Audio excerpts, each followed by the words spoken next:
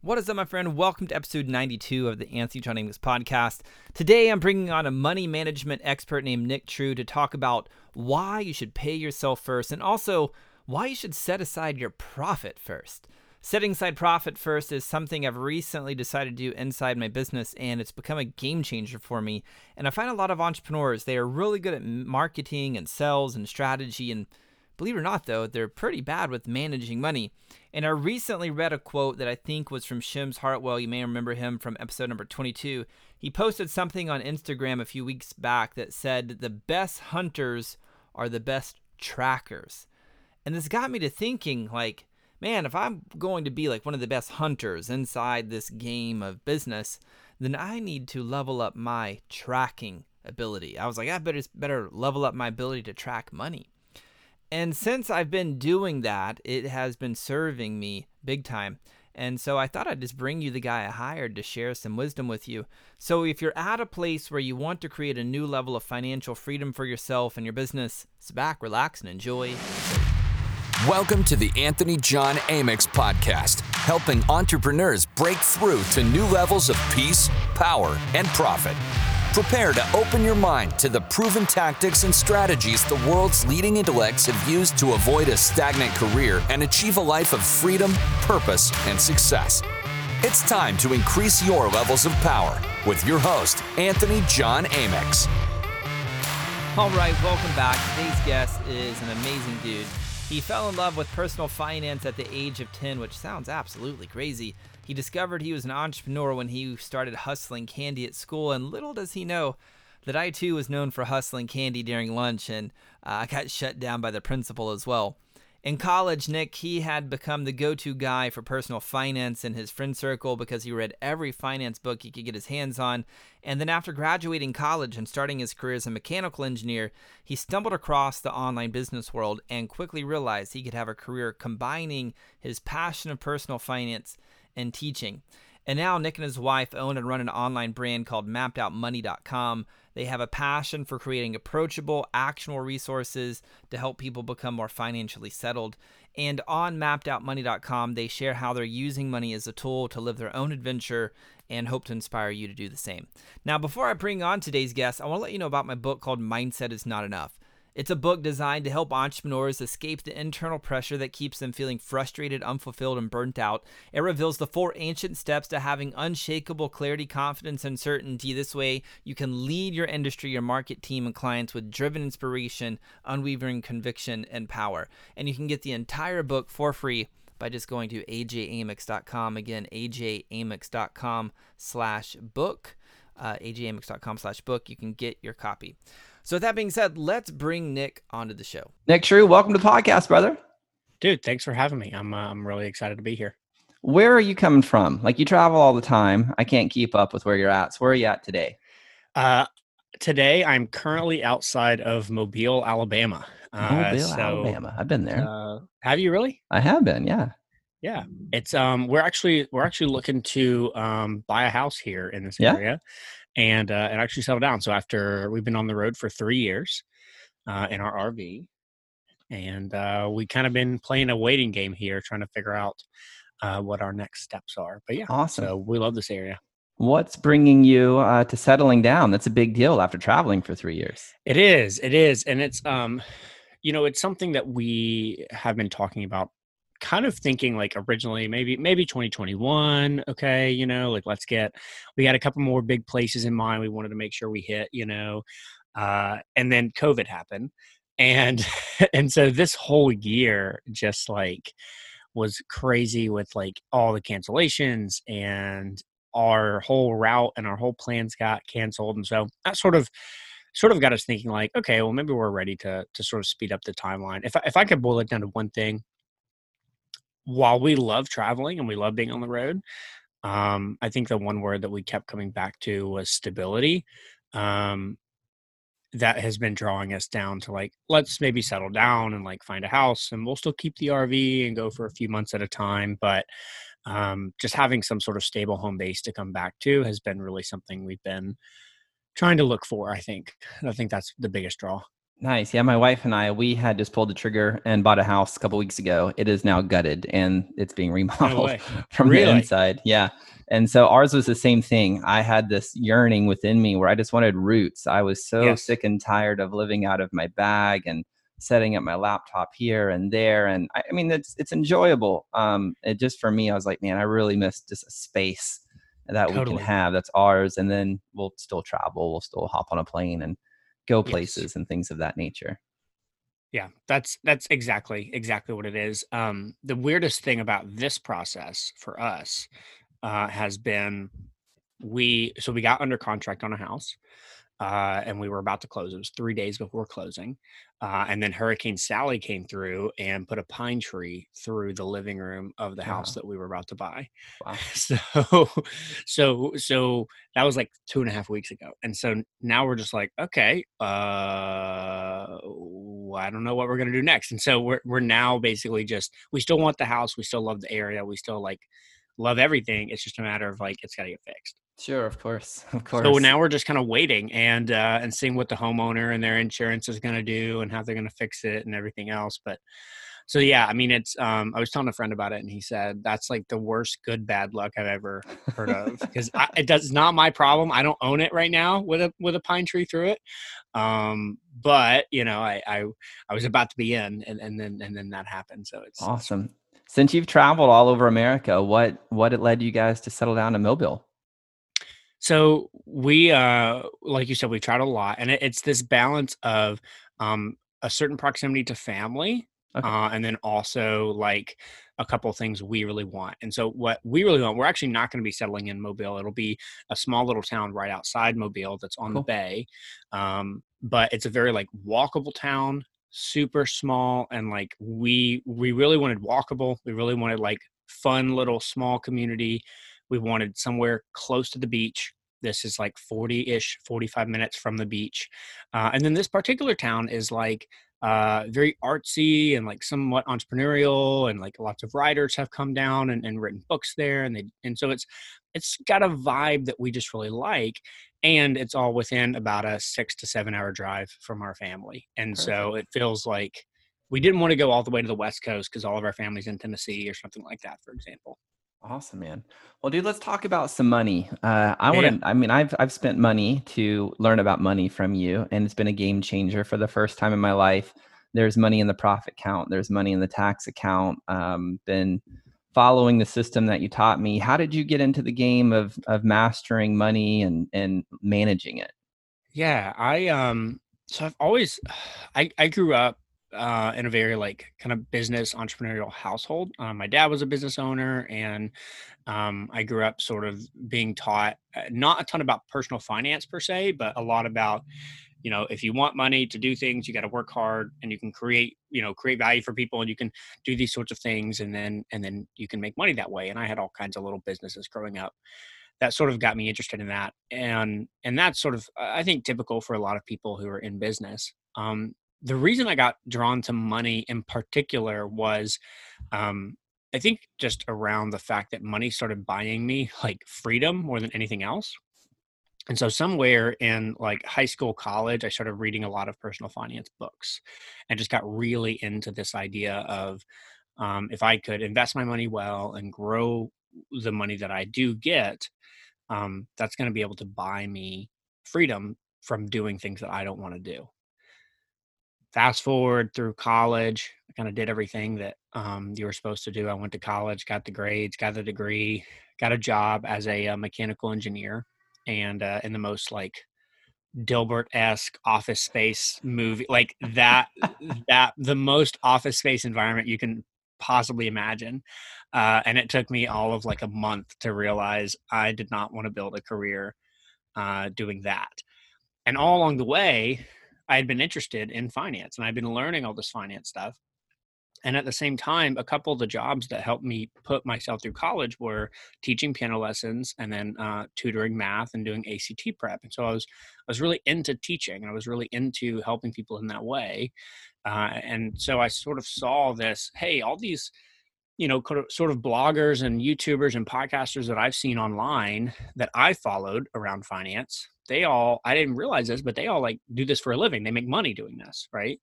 And then I sort of married that with my own love of finance and teaching. So I launched a website back in 2015 under a different name. It was called True Tightwad back then. And I've changed that brand for other reasons. But I launched a blog back then and started just talking about more stereotypical personal finance things. And then all along the way, I got even more interested in the business side of finances and managing your money and being able to make sure that you're running a business in a way that's profitable so that you can see the money in the profit account and then, do the things that you guys want to do. That's really what it comes down to. So how did you, when launching your personal brand, what kept you out of your head since you saw all these other people talking about the same things that you want to talk about? What kept you out of your head and not talking yourself out of doing it? Because I think so many people who have a talent, a skill set, a voice to share with the world, they get caught in like, well, they're already doing it. There's nothing I can do differently. How did you combat that? I think maybe there's two things that help support me in that. The first is I got really lucky in some ways in that I had a small friend group that I sort of became the go-to guy for personal finance, right? And so as I was graduating college, I had just been into all of this.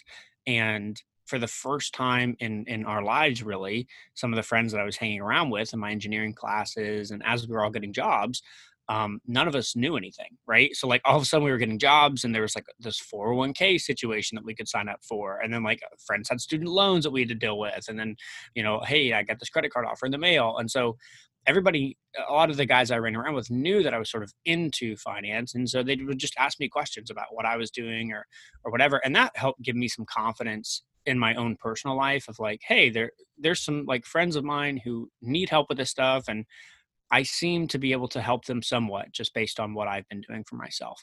And so maybe I could do that for, at a larger scale on the internet. So that was extremely encouraging to me because it wasn't, there's definitely a lot of imposter syndrome. Like who am I to be this, 20 whatever kid, trying to do this. So I think that was the first thing. The other thing was honestly listening to podcasts like this. And I got really into Smart Passive Income at the time and back in 2015 and hearing these stories of people who it was the recognition that they didn't need to be the world's foremost expert on XYZ topic. They just needed to be a little bit more ahead than the people that they were coaching or teaching to. And I know that like you've probably heard that before and others have heard that before, but that like really resonated with me. And I took that and I ran with it and was like, that's all I need. Like, I just need to be a little bit ahead of the folks I'm working with. And as long as I can do that and I can help teach them along the way, then I can maybe make a go of this. So good. Yeah. One of my favorite sayings in this industry specifically is our current prison is always someone else's paradise. Totally. Because in the game of entrepreneurship, we always feel like we're in hell. Like we're like, I've never arrived. And we have. But the moment we arrive, we're already looking at another place to arrive to. That's so really good. I don't think I've heard that before. So as long as we can package where we're at, our current hell, essentially for us, and understand that it's somebody else's paradise, then as we continue to level up and grow, we're just constantly packaging where we're at and lending that helping hand backwards, helping people collapse time. That's what's happening. Yeah, that's solid. And it keeps you really grateful, I think, for all of the places that you make. Because I can do that to myself. I mean, like I have the life that I live right now is the paradise that I dreamed of 3 years ago. But I'm thinking like, oh, I got to do this and I got to level up to that. And, oh, if I go, it's so easy to get caught in that trap. That's Now, did you guys have a house before you bought the trailer and left for 3 years? No, we lived in an apartment. And so we had an apartment in Chattanooga, Tennessee. So it wasn't as big of an uprooting as some people who maybe have a big house with a bunch of stuff in it for sure. That's what we did. We sold 2 properties, sold everything, and then left to Europe and then came back right before COVID, thankfully. And we're like, fuck, now we got to buy everything else again. Yeah, that's a Oh, big undertaking. That's a big undertaking. it's a crazy game, man. It's a crazy game. So let's talk about a little bit more about money. Do entrepreneurs, I feel like so many of them live with a lot of guilt around money. And Yeah. we'll get into like their stories and limiting beliefs and all of that. But I think a lot of them think a lot of other entrepreneurs have it figured out. And is that the case? Or are you seeing a lot of times they're just like, nobody really has it figured out? Like they have the idea of marketing and sales figured out, but not money. I yes, and you're spot on with that. And before I answer the question directly, like, can I tell a story Of that course. really exemplified this for me? So, um, I got involved, and I think I can say his name. I got involved and was able to start doing marketing work for a guy named Grant Baldwin, who runs a company called the Speaker Lab, and he basically has a business where he teaches people how to get booked and paid as a speaker, as a professional speaker online. And he's phenomenal. He's somebody I followed for years, and when I got the opportunity to work for him for a couple of years, I jumped at it. I will never forget the first time that I went in person to. We had a team retreat and we were doing business planning for our upcoming quarter. And he invited me to come down and work with the team for a couple of days. And you have to understand, like I had followed this guy's podcasts for years. I'd look up to this guy. Like I thought this guy is the man, right? And I was so pumped. And so I came down and we were there working together, and like we all threw out ideas, and he took my ideas just as seriously as he took anybody else's, and we made a game plan, and you know, we set our projects for the next quarter. And then as we were walking out, leaving the offices to go back to the parking lot, and I was going to head to the airport to leave, he looked at me and he was like, so what do you think? You know, this is the first time doing something like this. I was like, man, it was awesome. He was really great. And he's like, did you realize that nobody really knows what the hell anybody's doing? We're just kind of like making it up as we go. I was like, yes, I did kind of catch that. He was like, yeah, that's the game. We're just making it up as we go. And that was like so encouraging to me too, because it really pulled down his, you know, my guard, and pulled down sort of the facade that, like, yeah, you know, we have these grand plans and we have maybe these ideas, but like even the people that we really do look up to, we're just kind of all figuring it out as we go. And now he's done very well with his like financials and money and all that stuff. So I'm not saying that he's not got that stuff figured out, but the point is more about like everyone is sort of just making it up as we go. And so it puts everybody on a more level playing field, which is nice. And it makes me feel like we're all real people. What are some of the biggest mistakes that you see entrepreneurs making when it comes to managing their money? Yeah. So I think the part of the problem is focusing on the wrong numbers. And a lot of this has to do with the vanity metrics, right? And so it's super fun to be able to say, oh, I did $1 million in sales this year, or I did however much this month, or we had a launch that did this much, or we now have this many team members. When actually, depending on how much you're spending and your ad cost and everything else, you may not actually be making any money. And so at the end of the day, what truly matters is, are you profitable? And is that profit helping you live the life that you want? Not some life that you see on Instagram or on whatever, but like the life that you want. So I think the two biggest mistakes that I'm constantly having to work with people on is to stop focusing on revenue in and of itself. Like, yes, we have to grow revenue, that matters, but we got to focus on all the other stuff that comes after that to make sure that we're actually profitable. And then two, even before that piece, what do you actually want your life to be? What's the vision you're trying to create here?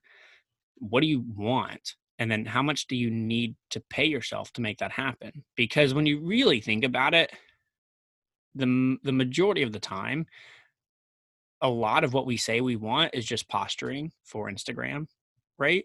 It's not actually the life that we want. And if we were to get really clear on the life that we want, and we just focused on making that happen, it's much more likely to happen than if we're trying to get some fake life so that we can post on Instagram about it. Totally. And I believe we teach this within Project Shift, is this thing called the success equation. And essentially it's like X plus Y plus Z equals I'm successful or I'm worthy or whatever. And so many people are like, when I have $50 million, then or when I have 100 employees, then and they get the 100 employees or the money or whatever. And then since they're operating within a paradigm of success equation, that equation just keeps pushing down the endless horizon that never ends. And then they never arrive to their experience of fulfillment. And it's very detrimental. So how have you helped people kind of get out of that paradigm and get back into what I would say home, like here, centered, grounded, to figure out, well, I want to make X amount of money to be able to experience this, and then using some of the services you offer to craft that? Yeah. So part of the way we do that is, you had mentioned earlier, like people have a lot of guilt around money, or can have guilt around money, and it's recognizing that money a lot of the time is so emotional, and there's so much emotion around it, either how we were raised or our experiences with it. And one of the ways that I tried to work with people out of the gate is I tried to make money this amoral thing that is just a tool. It's just a tool like anything else. Like this microphone is a tool to make this podcast happen. Like Zoom is a tool for us to do software video chats. Money is a tool, and money is a tool that you can use to make your life a certain way. And so it starts with like not making money the scoreboard. Like you said, like 50 million whatever, or 10 million this, or however many that's not the scoreboard. The scoreboard is actually nothing to do with money. The scoreboard is some painted picture of your life and what that looks like on a daily, weekly, monthly basis. And then we say, okay, how much money does it cost to make that life happen? And that number might be really big, or it might be really small, or it might be somewhere in the middle. And so that gives us a target to start to aim for. The way that I sort of work through this is we've created sort of this dream, this DREAM, like sort of framework for helping you work through like where you're at now to where you want to go, and using money as that tool in the middle. And a lot of that has to do with a mixture of super technical, like, okay, how are we tracking your dollars, and where are they going, and what categories are you spending in? And then also that really high level of like, okay, what's the vision you have for your life, and what do we need to make that happen? I don't know if that answers your Oh, question. totally. Yeah, absolutely. And are you a big proponent of like Dave Ramsey's every dollar philosophy? I know you're like big in YNAB, where it's like give every dollar a job. And that was a big wake up call for me and it wasn't YNAB. It was actually, I think, Dave that helped me understand Yeah. that, where my wife and I in our personal household, we spend every dollar, every single dollar that we make. It is spent. And now it's spent very intelligently. At least we like to believe it is. And it's being chosen how to direct the flow. And when I started directing the flow, even when it was small, it started increasing and gaining momentum. And that was a huge shift for me, was just like, whatever the flow is, just consciously direct the flow. And if you'll Yes. be adamant on that, it does start building and building and building. Is that your philosophy as well? 100%. Yeah. Because see, like if you look up and look at sort of the research around habits and habit forming and decision making, what you'll find is that most psychologists agree that somewhere between 40 and 60% of every single decision you make is based on habits or being done subconsciously. So this is really small things like the route that you drive to work or to your favorite restaurant. You do it subconsciously. It could even be the pants you put on in the morning and which pant leg you put on first, right? All that happens subconsciously, even though it's a decision, to really big things like the types of vacations you choose to take, the neighborhoods or the cities that you're going to buy in, the types of gadgets you're going to buy, the way you're going to build your business. All these decisions, 40 to 60% of them are based on subconscious habits, the people around us. We're not consciously making them. And so, yes, like your whole point of what I want you to do is I want you to get all of your dollars, and then I want you to consciously make a decision with as many of those dollars as possible so that we can maximize the way you're using them for what you want. I would sort of tell people at the end of your life, you're going to have made a finite amount of money. Even if you're Jeff Bezos, it's be a really big number, but you could put that number on a screen and it would be finite. And if you think back to how you use those dollars, did you use them as much as humanly possible to do the things that you and your family found the most valuable and found brought the most value to you and the people around you and the way you wanted to impact the world? Did you use those dollars in that way? Or did you let them slip through your fingers because of subconscious decision making? And so that's where budgeting and planning with every single dollar comes in. It's not to beat you over the head with a budget and says you can't have fun. It's no, we want to have the most fun possible. And so we want to consciously decide what we're going to do with them. So good. There's a concept I've been wrestling with recently. And as I started thinking about legacy, because that's kind of the buzzword within the entrepreneurial market space right now. And I'm not a big fan of the word legacy because I think it's coming from an egoic perception that's really not real. And so it's interesting to me when people are like, oh, I'm going on this journey to make money for my legacy. And then I started thinking about it. Most people aren't remembered after 3 generations. Mm-hmm. Like they're not. They go back to dirt and their life never existed. Yeah. The only people that I can see that are remembered and they have a legitimate legacy that lives on beyond them are people who are involved in the arts or some type of spiritual philosophy that helps people remember that they're sovereign creators and that they can continue to create. It's like that's the thing that continues to perpetuate legacy. And so it's fascinating to me that the entrepreneurial marketplace is so caught up in this trap of thinking about money rather than what you're preaching and advocating, which I appreciate, which is like, what is it you want to experience? Because at the end of the day, the way that we make our family feel, our friends feel, and the moments and the memories, that's us instilling the values into those around us, which then actually do perpetuate a legitimate legacy. Would you agree? I totally agree. Yeah, it's not. I've never thought about it in those terms, but I can totally see that, and I can see how spot on you are because, um, even the business builders or business icons that, let's say, I would read about to maybe learn from. Normally, I'm reading about or learning from the ones who have had some other impact outside of the fact that, oh, they made a bunch of money, like, I heard a thing from Gary Vee a long time ago that I really stuck with me of, how you make your money is just as important as making the money. Yeah. Right. And so, Yeah. like, the relationships that you build along the way or the relationships that you damage along the way, um, like all that matters. You've got to be able to sleep good at night and you've got to be able to feel good about the way you left people. And that's way more important than the money. And as you said, like, it's the way we make the people around us feel and the way that we're able to impact those people and the art that we can create and the contributions we have. And money is just a tool to help us be Yeah. able to do some of those things. That's it. 100%. 100%. What is your advice to entrepreneurs about debt? Because there's lots of different perspectives. You have some people in the personal finance category, which I haven't studied, but I was in a conversation with somebody who had studied it, which was like, I forgot the name, but it was something about the $1 million debt. Like there was a way where you accumulate debt in a healthy way to create security. That was like on the extreme debt side. Mm-hmm. And then you have Dave Ramsey on the other side, who was like, no debt, suck it up, 7 years. Yeah. And so there's like these two spectrums that frame it. Where do you land on advising people on that? Maybe not surprisingly, my sort of shtick with most of personal finance is that we need to keep the word personal front and center, which is that, like, personal finance is called personal finance for a reason. It's personal, which means that it's really easy. And from a business perspective, like, Dave Ramsey is on point because, like, it's so memorable. He's got his stuff down. He's got his shtick together.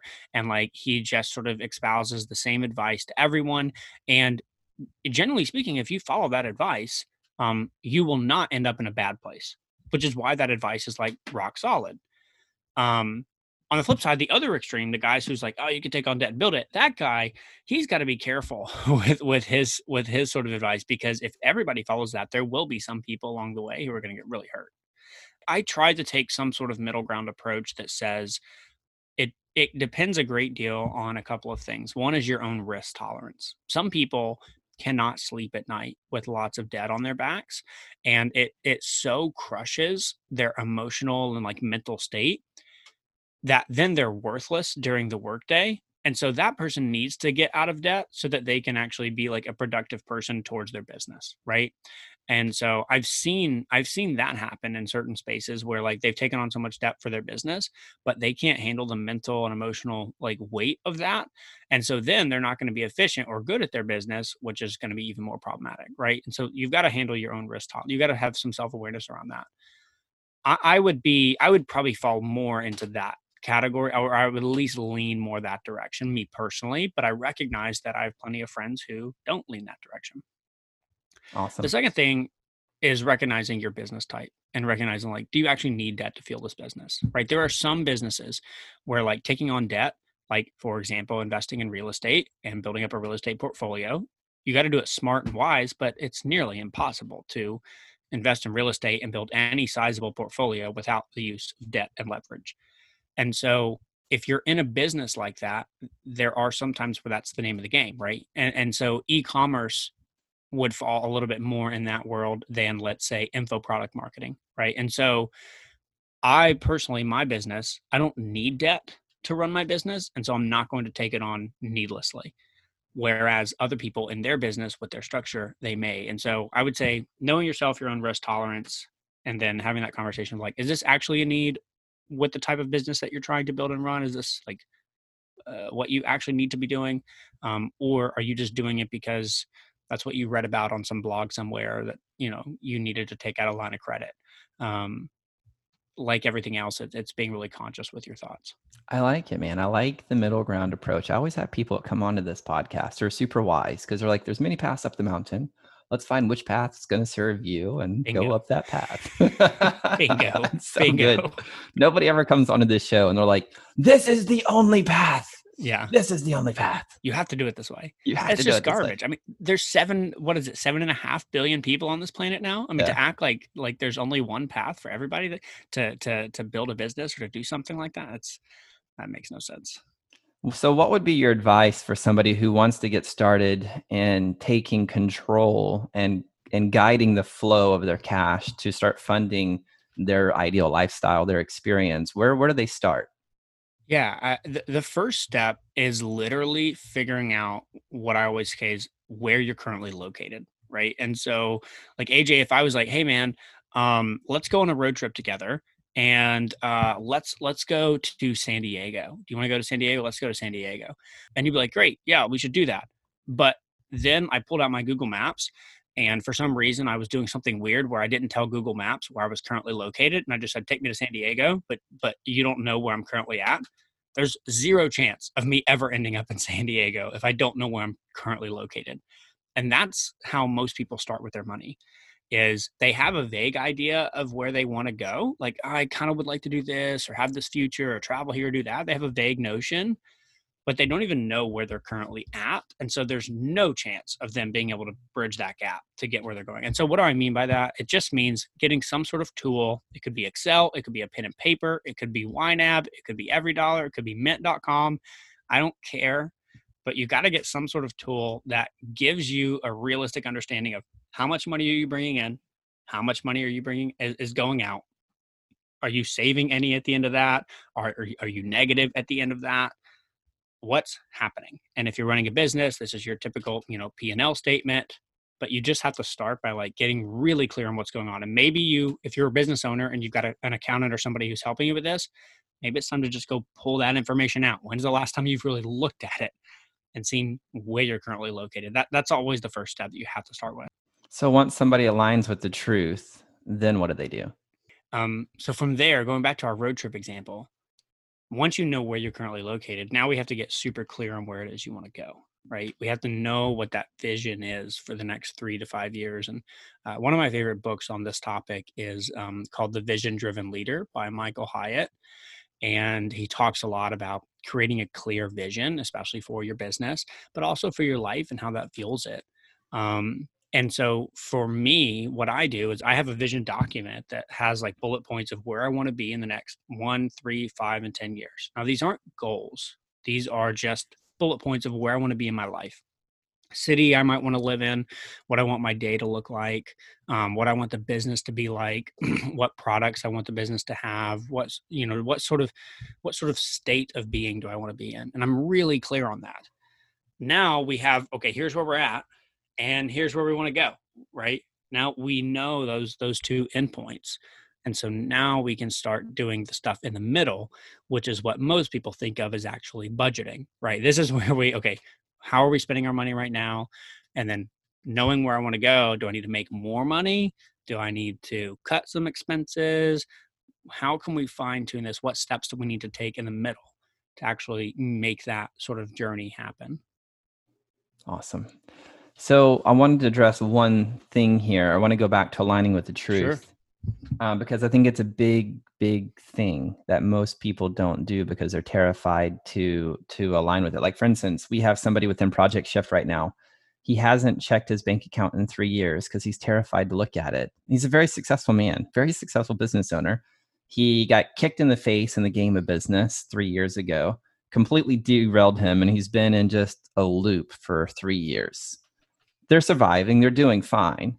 But for him to get back on feeling like he's on purpose and creating his desires that he's on earth to create, he's just hiding from the truth. So what advice do you have for people who are afraid to look at their financial situation? How do they face it? That's a good one. That's a tough one. And that's, I think the thing that immediately came to my mind, are you familiar with Jordan Peterson? Mm-hmm. Have you seen his stuff? One of the things he talks about a lot that he's used to help people deal with their fear is very small incremental shifts. And so he gave a story one time about somebody he worked with that was deathly afraid of getting on an elevator. And so the way that he worked with this person to get over it was he started by just bringing them into a building that had an elevator in the building. So we're not going to get on the elevator. We're not even going to look at it. Just you and I are here together in this room, and there's an elevator in this building. Okay. And he did that a few times until that person felt comfortable enough to go, okay, it's not a big deal. Elevator in the building, whatever. And then Jordan Peterson was like, so then what we did is then we moved to the same hallway as the elevator. And so, okay, we're still not on the elevator, but we're just in the hallway. The elevator's down there. You can see it if you look around the corner, but no big deal. Did that a few times till he got comfortable. He sort of speed this up, right? And so then he gets to where he's doing it a few times where they're standing right outside the elevator but not getting on it. Eventually where they're getting on the elevator but they're not moving, they're just standing in the elevator. And then eventually they get to where they go one floor and then they get off. They do that a bunch. And eventually over the course of however many weeks and months it takes, the guy was able to get over his fear of using the elevator. Nice. So they boiled the frog. Bingo, right? Bingo. So I would probably take the same exact approach with the financial situation, right? We don't start, if you're scared, we don't start with all of the numbers for everything, right? Let's go pull the P&Ls for every single year you've ever worked in business and get your current net worth and everything out there. Let's not do any of that. No, let's just start with okay, how were sales last week? And we don't have to look at expenses last week. Just look at sales last week. Right. Well, what was that like? Oh, we did that much in sales. Great. Cool. What about the week before that? And just sort of incrementally start introducing, okay, well, how about some basic expenses? What are we paying for our software right now? Right. And so this guy in particular, I'm assuming if he's still in business, he's got to have somebody who is doing the books for him. Yeah. Right? Yeah. His wife's doing the books. Right. And so if I was the wife, then I would just start incrementally bringing in very small things and work together. Each week, we're going to add something new. Right. This week, we're going to look at just the sales.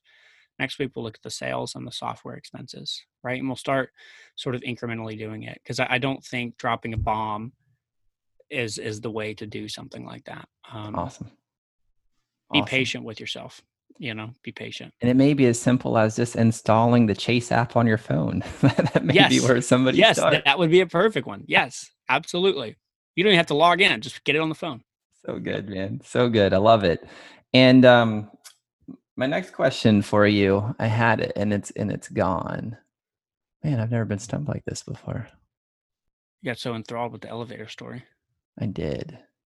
It's a very different approach than I would take. One of my other favorite stories for that is Tony Robbins helping somebody quit smoking. You may have heard that story. No. Okay. So in order to get the guy to quit smoking, Tony just went and bought a lot of cigarettes, packs and packs, and said, "You'd like to smoke?" He goes, "Yeah, here's a cigarette, smoke it." And after he got done, here's another one. Here's another one. They put two in his hand, smoke both of them at the same time, like until his mouth is just full of cigarettes. And he's like, keep smoking, keep smoking. And eventually the guy's like, "You can't make me smoke." He goes, "I know." And that was it. The guy was done smoking that day. But he solved it from the other extreme side of indulgence. Just like taking to all on the other side. That's typically my path when I'm working with breakthrough work, is the extreme indulgent side. Because it creates enough pain for a person to then choose not the pain anymore. And there's different ways to create that pain. On the personal finance game, you're big on profit first.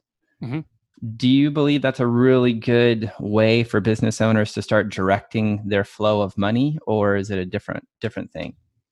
Yeah. So I'm a huge fan of profit first, and like what we've been talking about, it's important to recognize that every business is different. And so I'm a massive fan of the philosophy of profit first, which basically, if you're not familiar, boils down to, instead of revenue minus expenses equals profit, you do revenue minus profit. You take that profit right off the top, and then whatever's left, that's what you have to run the business by. And so you force yourself to basically run a more efficient business on what's left over, and you guarantee that you're going to make your profit out of the gate.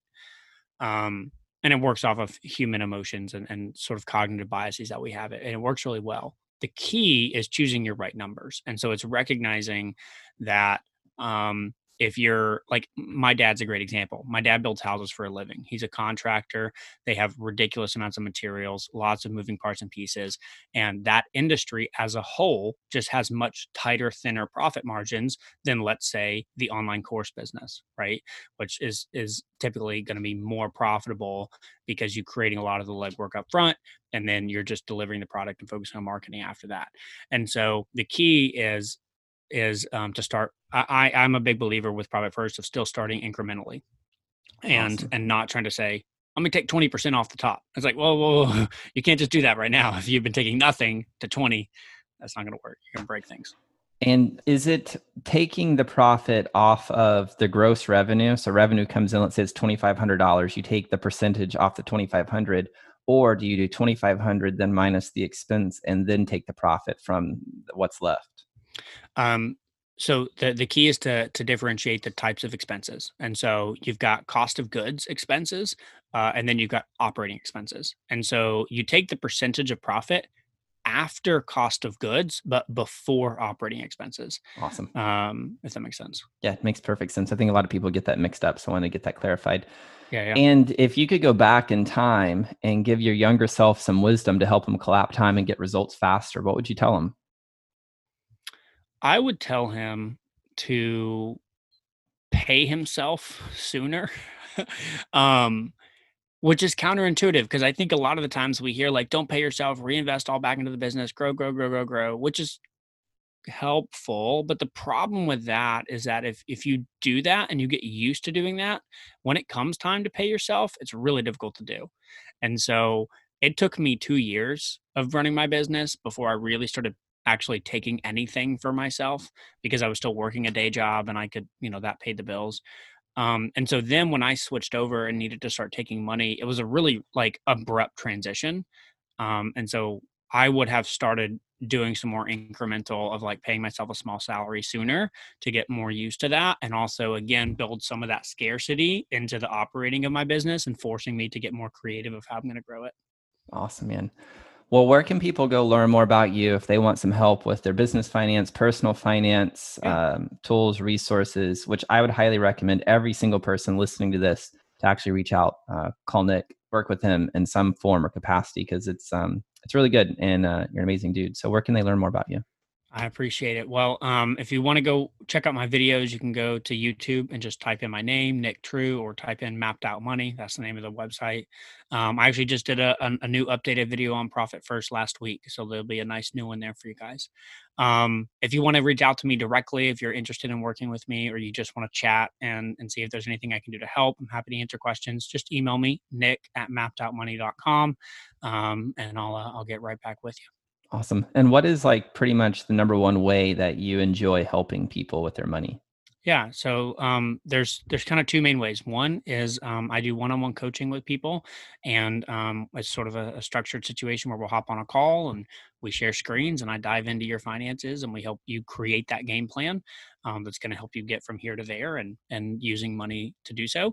And then on the personal finance side, so less on the business side, on the personal finance side, I also run group classes once a quarter called the Money Mastery class, and the next one will be in January. Awesome. Cool, Nick. Thank you so much for being here, brother. Sharing your wisdom. Appreciate you. Yeah, man. Thanks for having me. I really enjoyed it. Well, there you have it, my friend, Nick True. What a great dude. And I'll tell you, he was a huge help in helping me set up my YNAB specifically for my business and starting to implement the Profit First accounting style. I now have a full-on system for proactively managing my money inside my business.